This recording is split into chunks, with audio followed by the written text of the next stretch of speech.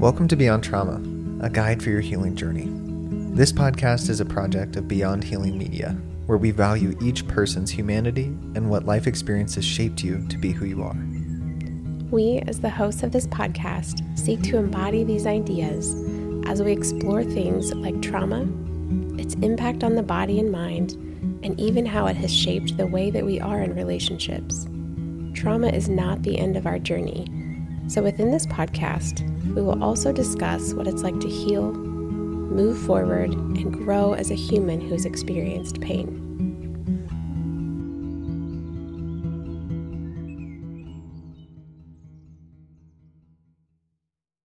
Hello, everyone. Welcome back to Beyond Trauma, a guide for your healing journey. It is Jen and I here in the studio today to pick back up after the long break. Yeah, it's been a minute. It has. To pick back up on our Enneagram season. And just context, I guess. We didn't talk about this before we started recording. Maybe we should, I don't know. That's usually the best conversation. Yeah, though. True. But Beyond Trauma we haven't been posting as much on Beyond Trauma. And that is not because we're letting go at all of the podcast, but it is harder, it feels like, to get time for this one. It is. So that's interesting. I don't know.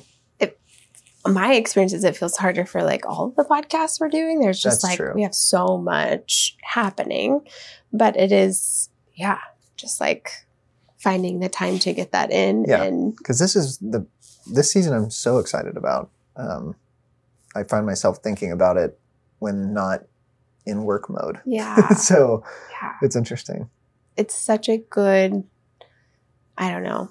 To me, like to hit this perspective around the Enneagram has completely, just made it more approachable for me and relatable, and I'm able to apply it in my relationships. And so I get really excited to talk about it this way too, because I've read all kinds of books and things that have been very helpful. But this type of discussion feels like I get to learn in it too. Takes on flesh here. Yes, like it wakes up. Fun. Yeah.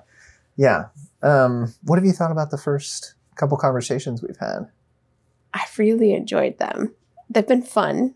The first one being like a reflection, a ton of my own reflection. Yeah, gut triad. And then the second, I feel like we went into like your partner, my partner, our business partner. Like we got to talk about some of the most important people in our lives. Yeah. And now, like today, we can talk about you. Back to one of us on the hot seat, I guess. I love it. Yeah. Yes. So today we're talking about the head triad. Yes. There are so many resources out there, that talk about the Enneagram, especially now, which is interesting. It's just coming into another round of popularity.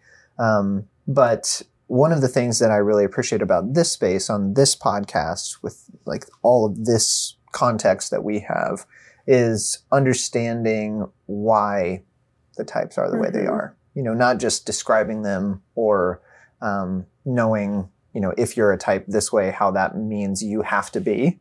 We view it the other way. Like if you find resonance with a type, that's because of a lot of things, not necessarily if you're a type, you have to be the exact way every book would say that you are as that type, which is honestly, I think, how you and I both are great examples of going with what culture prescribes on the types and then having to do a lot of work to discover that maybe we were a different way all along, but just finding like refuge, I guess, or a lot of success in the strategies of our previous type, which for both of us is 2. Well, and I think when you're in that place of strategy of, any strategy, but for us, the 2, if you've been necessitated to use that strategy so often and so much, it does feel like this is who I am. Yeah. This is my personality. And it's not until you start to peel that layer back and say, I'm so much more than that. And how do I function outside of that one strategy that I have found really effective? Yeah. And explore deeper, like who am I? What is my way of being in the world without just that strategy? Yeah. I think it also exemplifies that we talk about the Enneagram as something that really needs to be explored in relationship because I know for me personally, I would not have found my true type without relationship. Yeah. Because in my head, which is hilarious because I'm The a five. head type, yeah. In my head, 2 made a lot of sense. I could use the color wheel of the 2, so to speak, to explain a lot of my personality. Yeah. But until I was around other people, and particularly my wife, Olivia, who is a true 2 in how we've explored different things, like, just so picturesque in terms of the 2 structure. It really highlighted for me a lot of areas that I could no longer explain through the lenses of the 2. And I think it was similar for you. Yeah. Well, to say it has to be explored through relationship, that's, to me, it has to be safe, vulnerable, intimate relationship. Yeah, that's a great point. Because I can be a 2 all day long. There's some people who probably only really know me in that way because that's a strategy that is so comfortable to me and so safe to me. And so it's not until you're safe enough with a person that can know you in that, on that level, to see around certain characteristics or traits that you want to hold close and like maintain. And so I think that experience of like coming into long-term relationship, safe relationship, attuned relationship of people who want to know you and recognize you and see you, then you can start to like see some of these things more clearly. Yeah, absolutely. Yeah. So the head triad. Head triad. 5, 6, and 7. Last episode, we were kind of talking about the heart triad, 2, 3, and 4.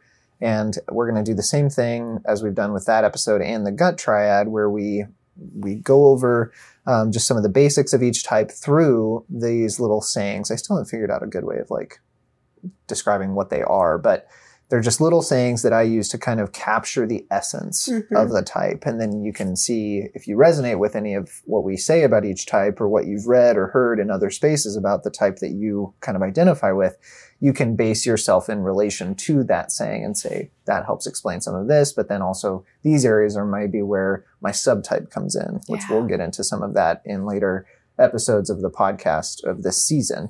But 5, 6, and 7. Okay. Yeah. How are you feeling about going into the head So triad? excited. So excited. You're like screaming over there. I think it's, of all the triads, for me, the most mysterious, which I don't know if that like resonates with anyone else, but it's often, I tend to be like a observer and a noticer of like many things.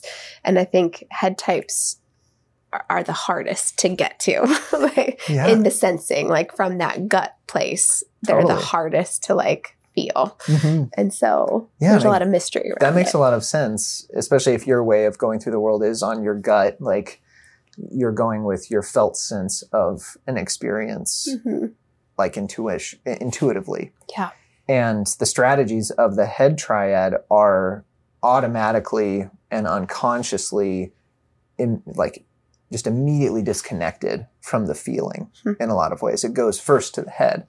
And if you read, like we've kind of talked about Beatrice Chestnut's work, she talks about that unconscious and automatic split from the intellectual or the head content and the feeling content, and then to find refuge in the intellectual or the head content of the experience, whatever it is. Yeah. Yeah. Would you say in that there's like this experience of, from a head place, this is what I'm supposed to feel, and that follows? Or how does, like you said there's like a disconnection, it goes head first. Immediate. How does it then bring along the feeling, or does it? Yeah, I think that's interesting. Just from my perspective, I struggle to even remember the feeling, in a sense. Like I have to consciously go somewhere in my mind to understand the feeling of it. Okay. And if that's the lens that I have on, like when I'm in my therapy situations, this is one of the light bulb moments for me of realizing the 5 made a lot more sense for me, is I have to be able to understand it in my head before I can really connect with the feeling. If I don't, I'm spending a lot of time trying to understand like, oh, how would that make sense for the person to feel X, Y, and Z? Yeah. And because that's been my strategy throughout my entire life, it's very quick to me. Like I can understand something really fast and get then what feelings are connected to it. Mm-hmm. But the way it makes sense to me is I have to have the computer folder with its subfolders of what feelings could be comprised in it, or I'm not going to really understand it. Like then it just goes into this extra computer folder that says like, don't know, so show up with like empathy. Yeah. Like, you know, like, safe, number 2. Yeah, just like, you know, and we'll employ some more fact gathering strategies in that folder to catch up. But in the meantime, you should just be like open and curious. You know, let them own their feelings, validate that, and kind of circle back around for some more information. Yeah, but to answer your question of like, where does the feeling come back around? I think each of the types in the head triad, again, 5, 6, and 7, and even within those types are going to have a different relationship to feeling. And I think that's a part of where the mystery, because you're not the only one that talks like that about the head triad. I think that's where a lot of the mystery comes into understanding the head triad is like, when, if ever, do you connect back with the feeling? Because I'm thinking of relationships in my life and clients I've had as well with head types. The feeling is often, I don't know, but here's what I think. And trying to use that head energy to get down to the feeling some way. Yeah. Feeling first feels chaotic in a lot of ways. Like they're unpredictable. You don't really know what the feelings are going to be. So it's best just to grain of salt it with the feelings and stick with the logic, because that will then help you go back to the feelings in a more concise and, you know, predictable way, which predictability is a big theme. For the head type. I want to understand that. Or in the case of the 7, have no real desire for predictability and almost just say like, I just want to be. Yeah. This is just how it's going to go. And we can get into some more of that. But that's really I think the background of the head type around what feelings are. It's second to thought in some way, even if it's not a like heady or intellectual person, not talking that way, but just like going through the thought process first before connecting with the feeling. Yeah. That makes sense. Yeah. So you just want to dive in? Yeah, let's go. Do you want to go? I forget how we did it on the previous episodes. Did we say all of the phrases first, or did we? No, you one reveal them, because I don't even know what they are. That's right. You reveal them one at a time as we go through. Okay. Well, let's start with the 7. I'm anxiously anticipating. What are they? Okay. So for the 5, we'll just go in order. The 5's phrase is I think. Okay. I think. That fits. That's right. Yeah, I think he'll say they all fit, I hope. But the 5's phrase of I think kind of captures that first gut level impression and reaction to the moment is to kind of separate from and reflect on. So if you ask a 5, what are you feeling? Or, you know, what do you make of this? Or whatever. I think X, Y, and Z. Yeah. And it will take some time. Again, not with everybody. There's obviously 5s who have learned throughout their life to go feeling first, but it's still from a heady place. But they'll describe a very articulated feeling before they jump into raw experience of emotion. And that's again where the 5 came from, is often through early experiences of either being overwhelmed by emotion or by people or their world, just like intruding on them, or a like severe absence of connection. And that place kind of creates this opportunity for somebody who has an inclination towards the 5 strategy to retreat away from and just live in their head or in the world of ideas. Yeah. So what do you think of the 5s? I think. Well, Corey, what do you feel? What's your gut say? I don't know how to ask you a question. No, doing all of this, I think when you give these phrases, it's so fascinating. Even when I asked you the question earlier of like, does a head type then say, what am I supposed to? That's so one-like to say. Right. That's as true. if there's a supposed to. That's and right. say, what do you think? It's so fascinating to start to look at how often are we actually seeing the world and engaging with the world with that perspective or that lens.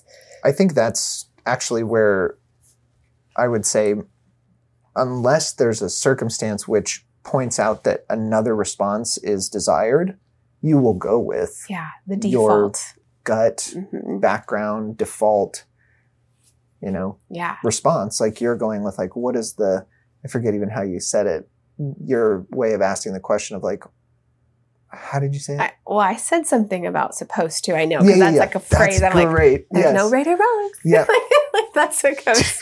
That's me trying. Let's just say hey, watch it. Don't say that. You'll be found out. To say that. Somebody will find you. So what's supposed to happen? I love that. And the 2, 3, and 4, I think obviously would go with what the feeling is, or I think there's also some supposed to in that too. I would imagine what's going to get the feeling that needs to be in this space to connect us all or whatever. Yeah.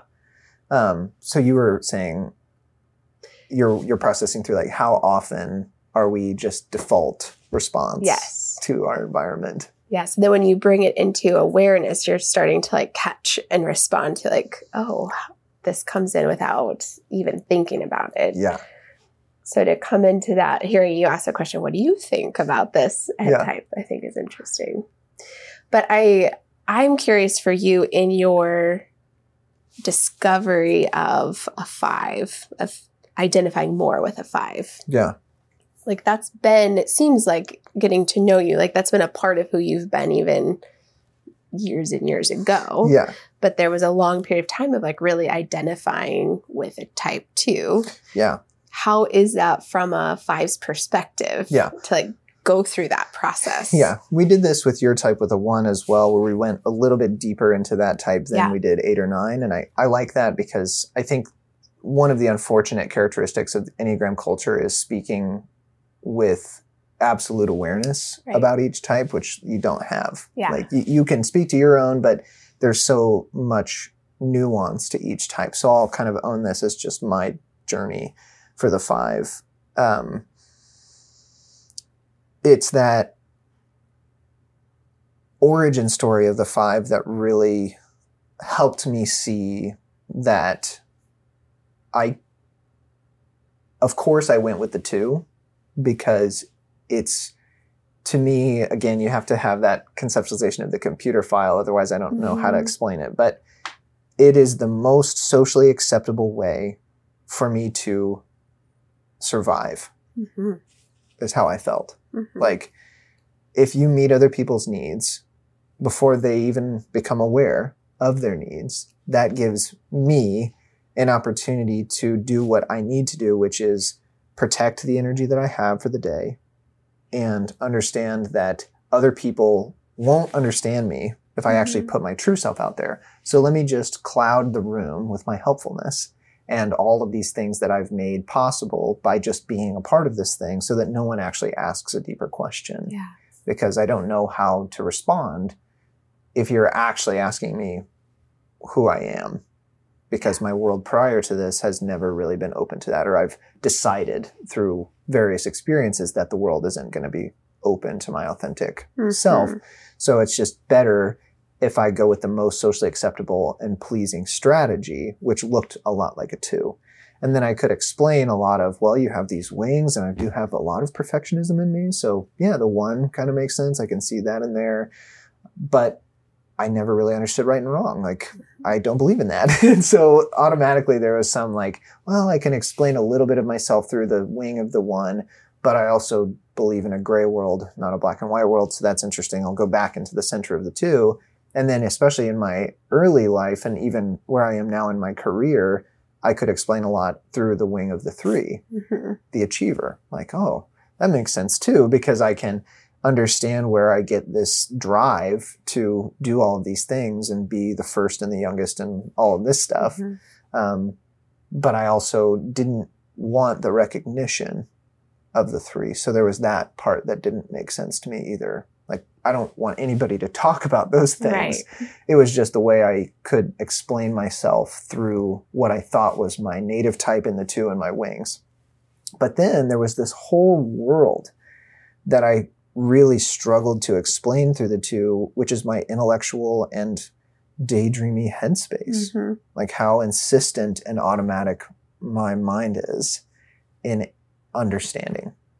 Like, I remember just really having a hard time understanding that. Mm-hmm. And anybody else I would talk to about the Enneagram, you know, there was just kind of shoulder shrugs. Like, I couldn't understand.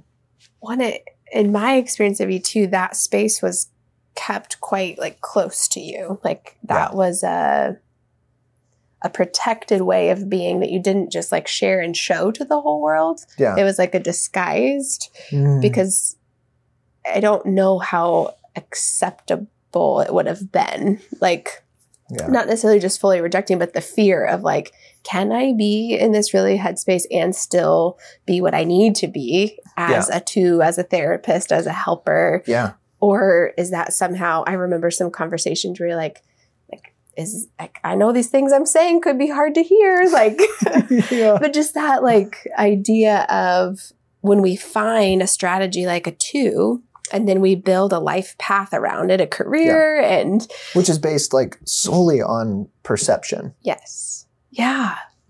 And to be in that spot and then know there's this whole other part of who I am, this whole other existence. It's a huge piece of me, but just kind of stays in my alone time. Like I'm not that in front of a lot of people really often. Yeah. It's more of like an internal experience. Yeah. And it was really interesting as well, just in my personal life of, you know, playing music for so long, like doing shows and being on stage. I remember always having a weird relationship with that because I didn't want to connect with people, like even after shows and stuff. You know, if you're thinking of like how a music concert or festival or show goes, you're supposed to, like the archetype that's set out is you're supposed to be the entertainer, not only when you're on the stage, but you're the personality for the night. Gosh. So at the merch table, like at the bar, at whatever, your people want to connect with you because they just saw you do this thing. And so they're curious and want to go after you. I always hated that so much. And I relied on my bandmates to kind of take the like, you know, I don't know, be the mediator, I guess. Like I busied myself with cable management and sound tech and like all of this sounds stuff. Really familiar, Richard. Yes, it does. I busied myself with all of that. And then like running the merch stuff, I'd love to talk to them about what was on the record or where the shirt design came from or all this stuff. But I did not, like, I cannot tell you how skin crawly it would make me feel to just get in like a room full of individual conversations happening about me. Or about them. It was just exhausting. Like I would hate that so much. So I just learned, run your own sound and you won't have to ever deal with anybody because you'll be busy. Yeah. And you know, if you wrapped a cable once, you could always like unravel it and like wrap it again so that you don't have to interact with anyone. I'm going to be watching for these things at trainings. This is what you can't do, Jen. I won't. Don't do that. No, I'm being vulnerable with you. Yes. And it's so like, it's so beautiful to see that awareness and ability to be like, like notice your experience in that way and to have it explained through something like the Enneagram. Yeah. I just can't emphasize enough how powerful that feels to like, you could have had that experience and did for years, but said, I don't like, where does this fit? What is all of this? I felt like a bad too. Yeah. We can create our own stories around it of this is, like I'm failing at this or I'm like there's something wrong with it. Yeah. But then to come into like an actual understanding and say like, no, that's who I am and that's okay to be that. Of course it's okay. You know, it just feels absurd when you look at it through the lens of the two because like, I don't know.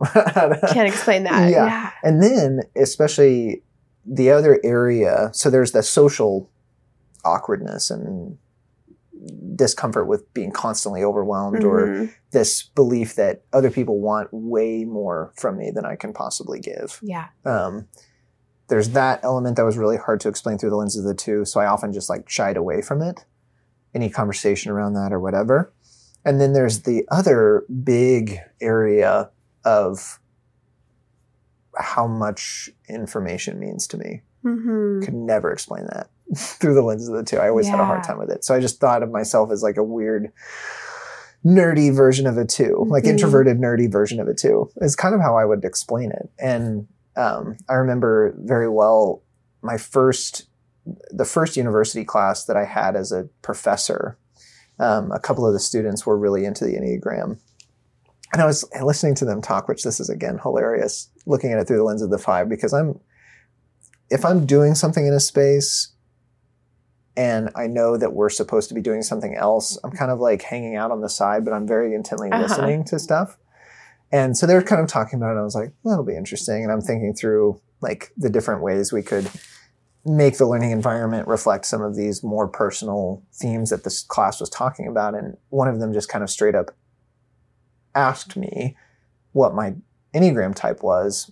And I kind of just like turned it over to them, just wanting them to kind of go through it. And they typed me as a 5, like cold. Really? Yeah. And I was just like, why would you say that?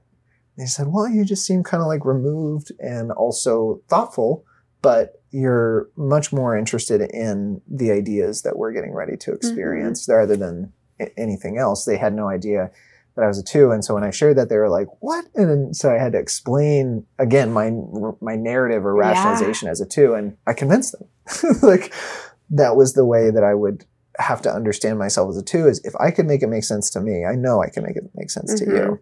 And so I could explain and fit myself into the image of the 2. Why do you think, what was your story around why you weren't a 5? I think I spent less time, to me that's a losing argument. If I'm having to explain to you why I'm not a 5, okay, I'm going to make myself into a 5. So instead I'll tell you why I'm the 2, Okay. like is the way that I would go. Like I don't really know, you can say whatever you want about the 5, but for me, this is why the 2 makes sense. It's kind of how I would go through it.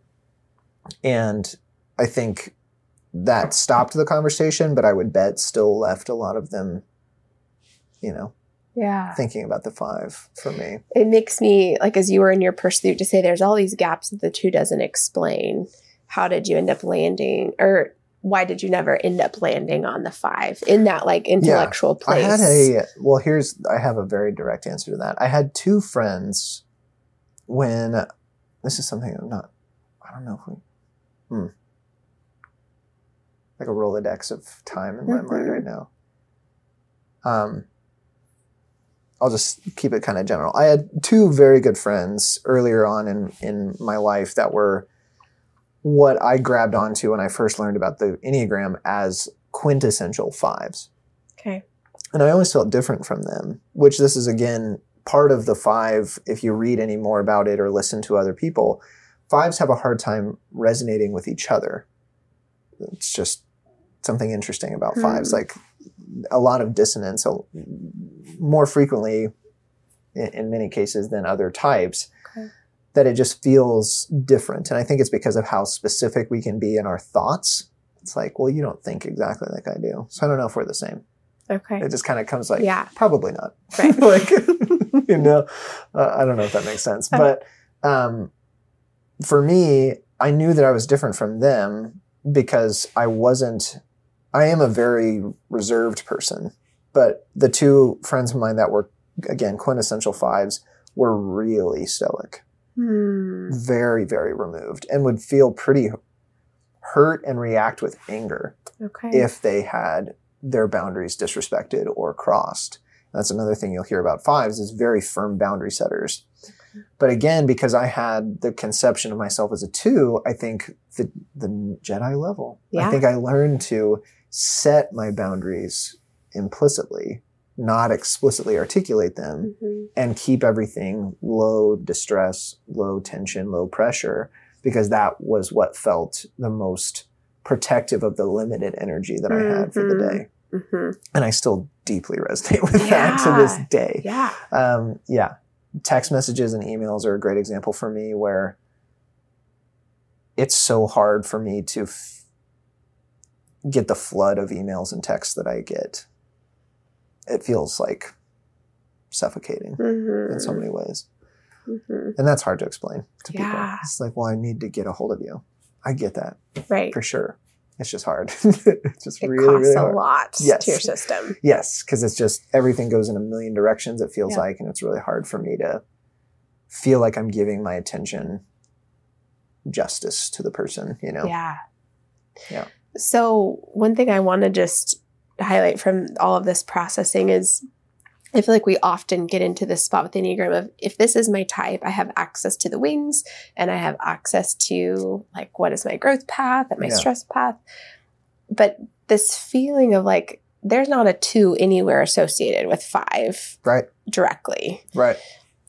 We can borrow the strategies of any of the Mhm. types, like they're learned strategies for survival throughout our development, and to say somewhere in my path, I found this. If I can take care of people, if I can, be in this really like 2-like energy, it works really well for me to do what I need to do for my 5 nature. Yes. Like it helps me get the needs met as a 5, and we can borrow this. And I think that makes it difficult to say what is my type, because I might relate to different aspects of different ones depending on the people I'm interacting with, the phase of life that I'm in, the career path I'm in. Yeah. Like it can bring out that. I feel like if, and this is again going deeper into the 5 than we will with the 6 or 7. I'm sorry, 6s and 7s out there. But, the 5 and 2 have one really powerful thing in common, which is needlessness. They both dissociate from their actual needs in different ways, but that is one of the hallmarks of the 2-5 relationship. And you'll see a lot of 2s and 5s get together as partners or as good friends. And that's again because they collude in that needlessness to others. It's for different reasons. The 5 feels already used up and the 2 feels not used enough. Yeah. So it's like, there's that tension. But which is, again, Olivia's a 2, so there's that. We can read into that if we want. But that's where, again, I think the strategies and the facade of the 2 made a lot of sense to me, because I could always grab onto that as sort of my like linchpin argument of, I don't want anyone to know that I have needs. It's just like way easier for me. I don't want you to know when my birthday is. I don't want to talk about that. I don't want to talk about what needs I have. Don't ask me to get anything. Like, just don't do that.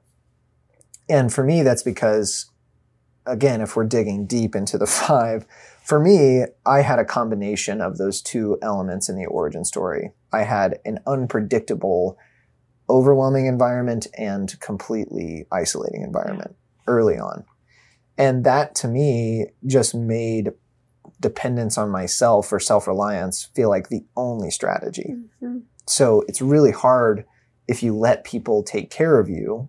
This is, again, early rationalization for me. It's really hard if you let people take care of you, because then you're going to stop taking care of yourself. And when that person leaves, not if, but when that person leaves, what are you going to be? Right. You're going to tip over. Like you're going to have a need that you didn't know was being met by somebody else and go into a season of suffering. Yeah. It's going to be hard for you. So just don't let them know. And one of the great ways to do that is to be about meeting their needs. What a deflection. Victory. You'll never be the center of attention because they're too busy realizing all of the needs that you're meeting for them. They can't ask you of anything. Yeah. Yeah. And for it to play, like the interaction in that to be the same, but the motivation behind it to be so different from a 2. Yes. Yes. And that's, again, one of the realizations where the 2 didn't make a lot of sense. And I was confronted with it unrelentingly in my relationship with Olivia, because I don't ever really want to be noticed for what I do. Yeah. And one of the things that's helped Olivia make sense of it, I think, is a comment I made about, I want to help set up this space for connection to happen in, and then I want to be done. And I do truly want it to be perfect. I want the space to have everything you could ever think of that you would want, or maybe things that you're just like, whoa, that was way more than I actually needed. It's like, great, you're not going to talk to me about it. Like that's perfect. It has everything you're going to need. It's all lined out for you. It's all explained, and don't even worry about it. Mm-hmm. It's just way easier for me to be in that space than actually have to participate in it. Yeah. Because then I'm constantly worried about, is there more that I could be doing to like take the attention off of me? Yeah. Even if it's not on me, it's just a worry that I have. Mm-hmm. Yeah. And then people like see you and recognize you and oh, it's the worst. All of those things. Yeah, it's the worst. It's fine and beyond because I have a pretty clear agenda, and I don't think people are upset that I don't go past that. Yeah. Like, I'm just here to talk about this thing. I have a very clear understanding of what I'm here to do and talk about and say. Yeah. So it's way easier than being in a space like just a public space. Yeah. That's really hard for me. Unless you throw in like Christmas parties and like camping events. And those are the worst. Like, I'm so glad you guys love those. I love camping by myself. Like, and I love like just a small group of friends going out, maybe. Unless it's in like June. I don't want to, it's hot. Like, what? Yeah. But even if it's like our work parties, it's not that I don't want to hang out with those people. But it totally messes up the whole, like when you said it's okay there because there's context around it. Like there's an identified focus for me and what my role is. Yeah. Would you remove that from the work setting and say like, let's go camping together? And it's like messes it all up. Talk. Man, that's just, and I don't know. It's not, this is another fear I have of being misrepresented as a 5. Like, it's not that I don't want to connect with people. It's just that I don't have the energy for it. I don't know. Like, to have that deep of relationship with so many people, or to be in this really unpredictable space where anybody could ask anything or expect anything or want to know anything about you. Yeah. That just feels overwhelming. I feel like my experience of you is you want deep connection, like so deep that it has to be preserved for a very few people. Yeah. And outside of that, absolutely no energy, because it's like it goes so deep with those few people. You don't have a bunch of like shallow relationships. You have very few, but they're very, very deep. Really deep relationships. Yeah. And that's again where 5 makes a lot of sense. And that's what if you read about the 5, you'll that's hear what you'll find out. That's how it goes. Like, and for me, that just gives a lot of comfort. I will say a lot of the strengths and benefits that I've found in using the 5 to understand myself have been innumerable. It's just so much more spot on for me, even just in my concept of self.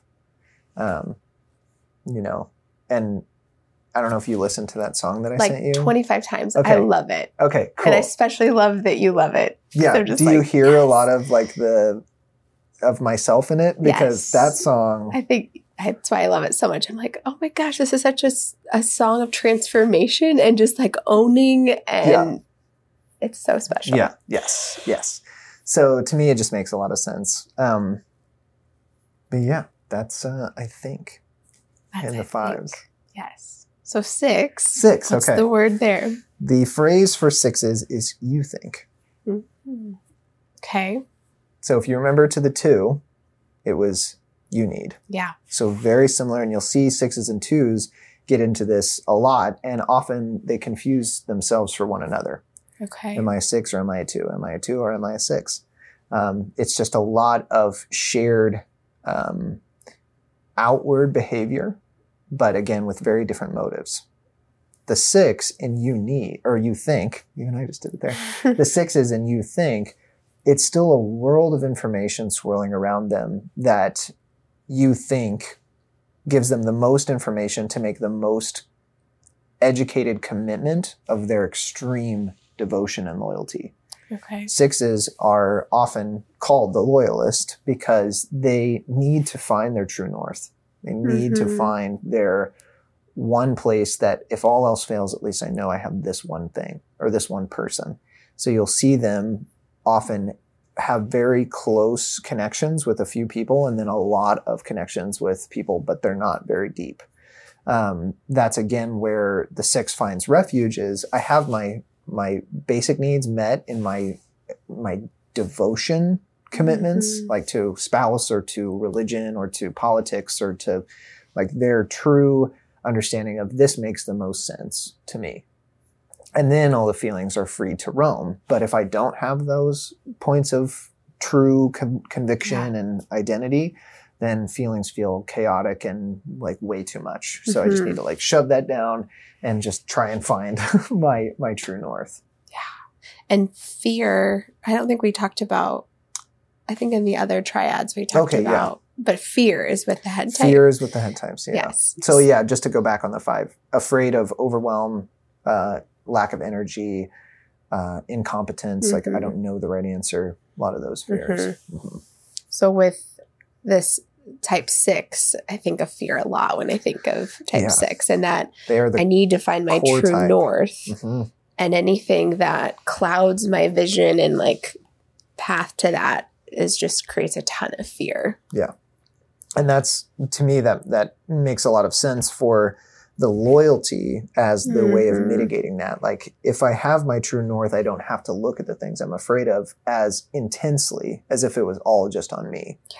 There's a lot of that insecurity, inferiority, imposter identity in the 6, and wanting to mitigate that through dependence on the other. Or again, it doesn't have to be a person. It can be ideology, a spirituality. And often you'll see really strong commitments in all 3 of those areas for 6s. That's when they feel really supported and can go out then and be really excellent partners and friends. Because of that loyalist. Yeah. And that already having their needs met in those areas, in their most intimate needs, they can then go out and start spreading some really beautiful energy to people. So when those needs aren't met, then they don't feel like they have that it's chaos. Anchor point. Yeah. Everything feels that much scarier.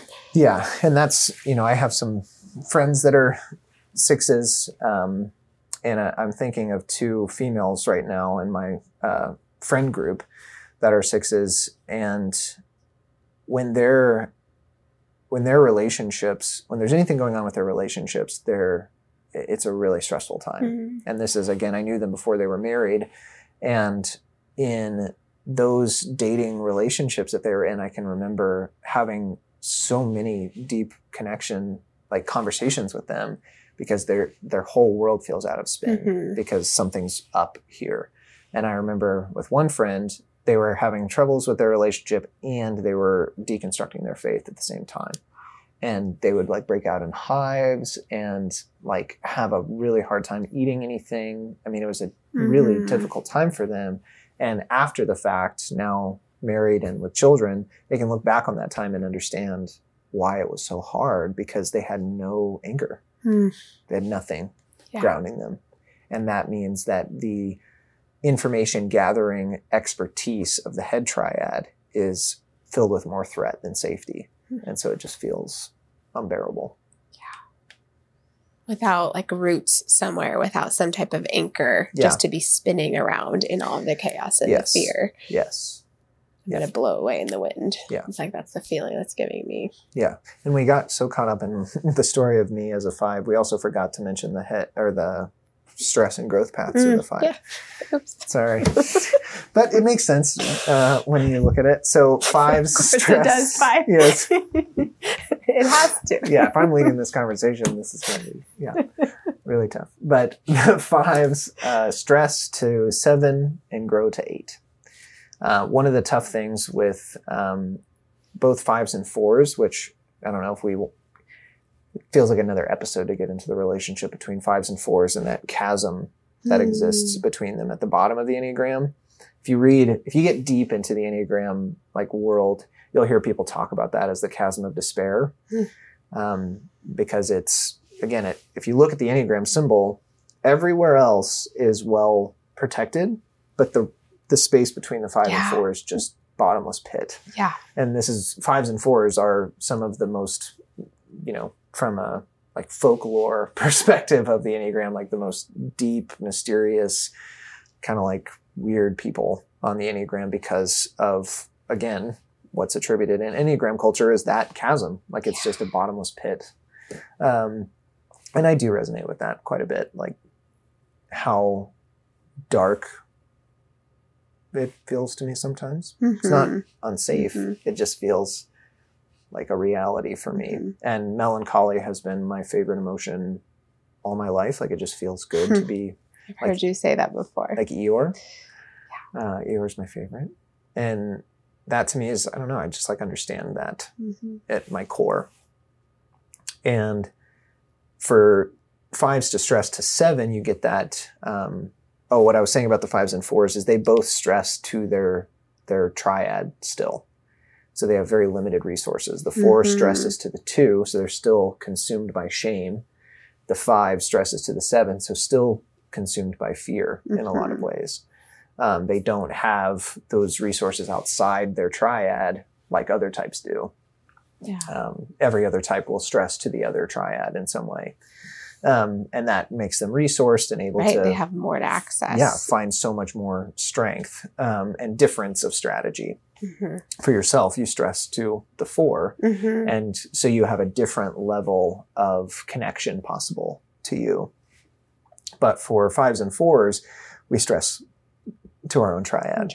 So we can talk a lot more about that. But for me, I know the stress to the 7, flight of ideas is one of my favorite ways to stress out. All of the things that could go wrong. I think about that a lot. And yeah, and that feels like a 7 quality. Well, to me, it just represents what my mind can do when tapping into the energy of the 7. Like, it just gets spun up. But if going to the 7, I mean, the stress of the 7 is to 1. And so there is that self-critical nature, also critical of others, worried about things, but in a way that I think takes them out of their ability to just be free with ideas, like starting to think I have bad ideas. That's really stressful for me. When that resource stream is cut off, when I start to think, man, maybe I'm not on my game in my head, it's like really scary. Yeah. Yeah. When that is your place filled with all your resources, to say like, that may not have what I need. Yeah. And maybe it's not going to work. Yeah. That feels paralyzing when I can't understand the world around me. But when we grow to 8, which means we can move into that warm shelter for others, able to be in one place at one time, very grounded, thinking and feeling and sensing all in unison. So together, much more integrated. And to me, those are really well exemplified in like my relationship with my wife and how I feel about our home. Feels very, to me, as an example of what it looks like for me to grow into some of the 8 characteristics, just protecting and loving and being free and open-hearted at home. That feels really good. Yeah. So with the type 6, they stress to a 3 and grow to a 9. Yeah. And that's beautiful transformation for the 6. And my friends that I was talking about, those are great examples. Both of them are in very good places right now where 9 makes a lot of sense in the way they can recognize that there are things that they worry about and that they're afraid of, but that also it's going to be okay. Because even if all goes bad, we've got each other, and that's a good thing. And we can just be thankful for that and let life come at us as it does.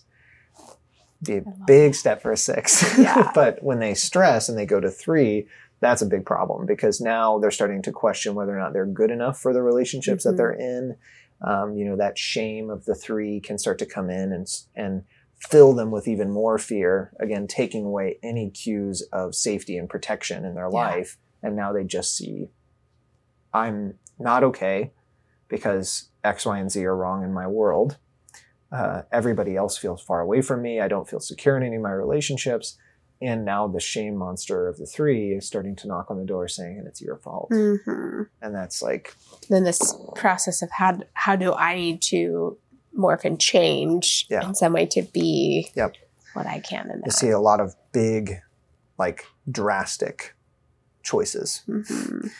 And I think also there's a compulsion This is where we need to be really worried about our 6 friends when they pull away from everybody, because that's where, in my perspective, some of the 6's worst nightmares can be. I'm totally alone. In this intolerable fear and chaos. And shame. It's And my shame. fault. It's my fault. It's a dark space. Yes. Yes. Need to love on some 6 friends if they're there. Through their insistence that they don't need anything. So it's, again, tough. Yeah. Okay, so 7. 7s. All right. So the 5s was I think. 6s is you think. 7s, let's go. Oh, that fits so perfectly. Yeah. Let's go. Which I love that, because on the surface for a lot of 7s, I think it's hard to connect with them as a head type until you really start to look deeper. 7s are, again, the caricature of the 7 is like the adventurist, the one who goes out and climbs mountains and free falls and goes diving and like has all these insane things. But again, they are very much still a part of the head triad in their core compulsions of information gathering. The way they respond to it, though, is very different. So I like the let's go. Yeah. Because it's like, all right, let's go. Still acting with a lot of, again, confidence in the way they're making sense of their world around them. This is what's right. This is what's wrong. Here's all of the things I know about this situation. Here's the path that's going to lead to the least amount of stress, the least amount of pain. This is going to be the best use of our time. So let's go. What are we standing around for? The time and the moment could pass us. You know, so there's a lot of that stress as well. But for the 7s, they stress to 1 and they grow to 5. I had a good friend of mine as a 7 who was let down by a really close friend of theirs, and it really like crumbled their world. This friend of theirs had an affair and they didn't know that about them. Like their whole secret life came out. And the 7, I mean, who prior to this was like a ball of the sun, like just like a beaming, like orange is my favorite color, maybe yellow, but definitely orange. Like I love this. And I'll wear shorts 365 days a year, even though we live in Missouri, because like life is just crazy. Like might as well just do that. Why not? Yeah. And like, let's drink coffee at like 3 a.m. When we've been up all night, and just crazy. And super brilliant, very dedicated med school student, like was just super involved in a lot of things. And when this happened, their closest friend revealed all of this hidden identity. They like changed overnight. Like they pulled away from things. They stopped, they stopped engaging in a lot of their schoolwork. They started coping with a lot of dangerous things. And 7s, if you listen to anything on the Enneagram elsewhere, you'll hear are the most likely for addictions and different things like that, because that desire to run away from pain is so strong. Yeah. And the fear of pain, the fear of negativity, of feelings is so strong that they'll go really, really far into strategies to mitigate that. Yeah. But when they grow into 5, you see a lot of that energy and drive and power get pointed into one specific place. And so you'll see really great leaders, managers, different people at the head of organizations that are 7s. 7s make great leaders because they can move all of that energy and that woo mentality into one specific goal. And so they can be really powerful community organizers and things it's like that. It adds a level of focus, intention, and meaning to the boom of the big energy, the excitement of the 7, and it narrows it in. Yeah. And 7s are, you'll see this with the 1, the 4, and the 7 as you work your way around the Enneagram clockwise. These are sort of these are the movers of their triad. So 1s, 4s, and 7s all use that energy of gut, heart, and head, but they do it in kind of an external way. You know, 1's moving into that right-wrong conviction where it's not because I'm right, it just is. Like it makes the core compulsion of that triad into an art form. And I think 4s do that really well with the shame, like it is in me, but I'm also going to work my whole life to try and play my way out of this or shapeshift my way out of this. 7s feel the fear, but they deny it. Like they say, no, I'm not afraid. Yeah, I'll go jump off. Watch this. Like I'll go crazy. I'll become like I had a 7 friend who was EMT and like, no, I'm fine. And I'm so fine. I'm going to go help all these people in chaos. Yeah. My favorite thing, going to a flipped over vehicle. Like that's just the best because you get like, you have so much focus, you have so much need, and you have so much importance based on your ability to like throttle the fear.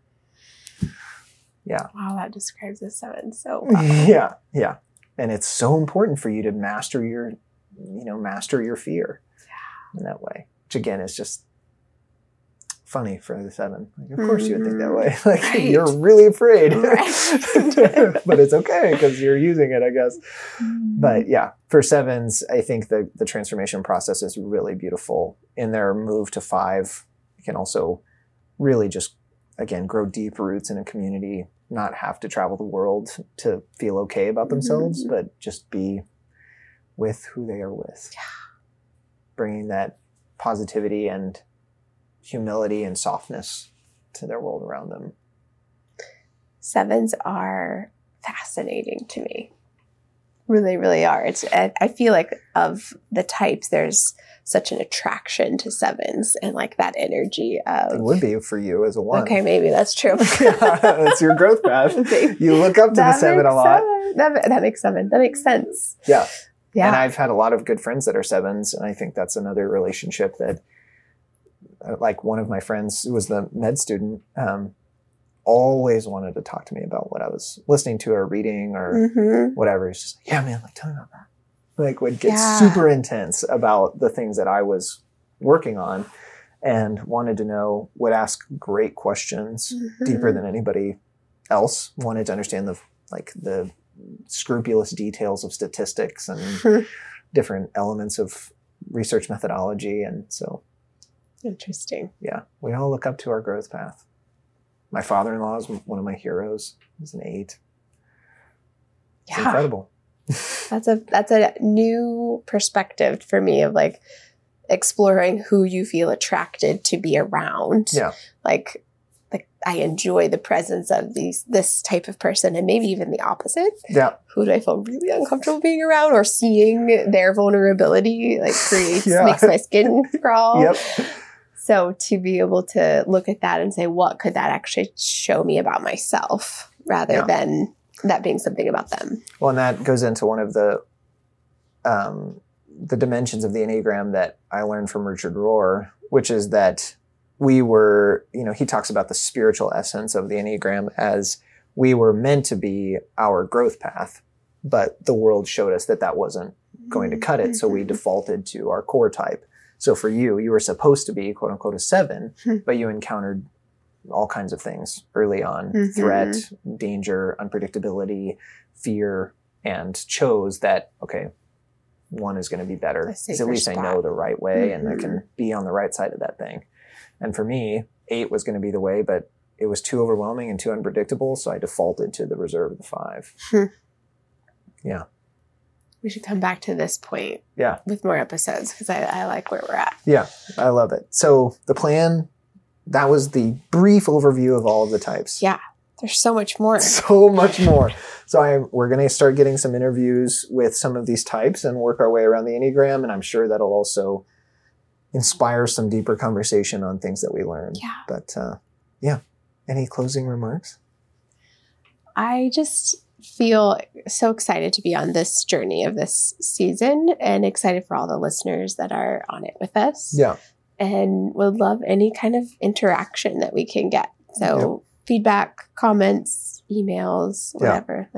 This feels like such a personal space to be in. Yeah. That a part of me is just craving, I want to know who we're talking to. What are you thinking of this? This and what are you thinking? Yeah.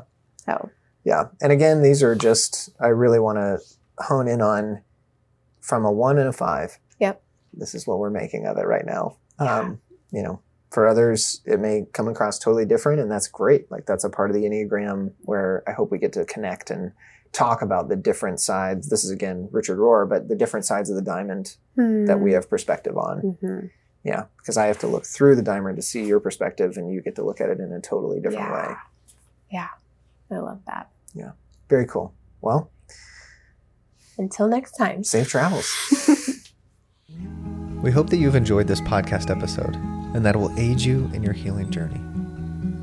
If you are feeling inspired by something that you heard today and desire to seek out your own therapy, we would encourage you to do so and would be honored to support you in finding a therapist that is the right fit for you.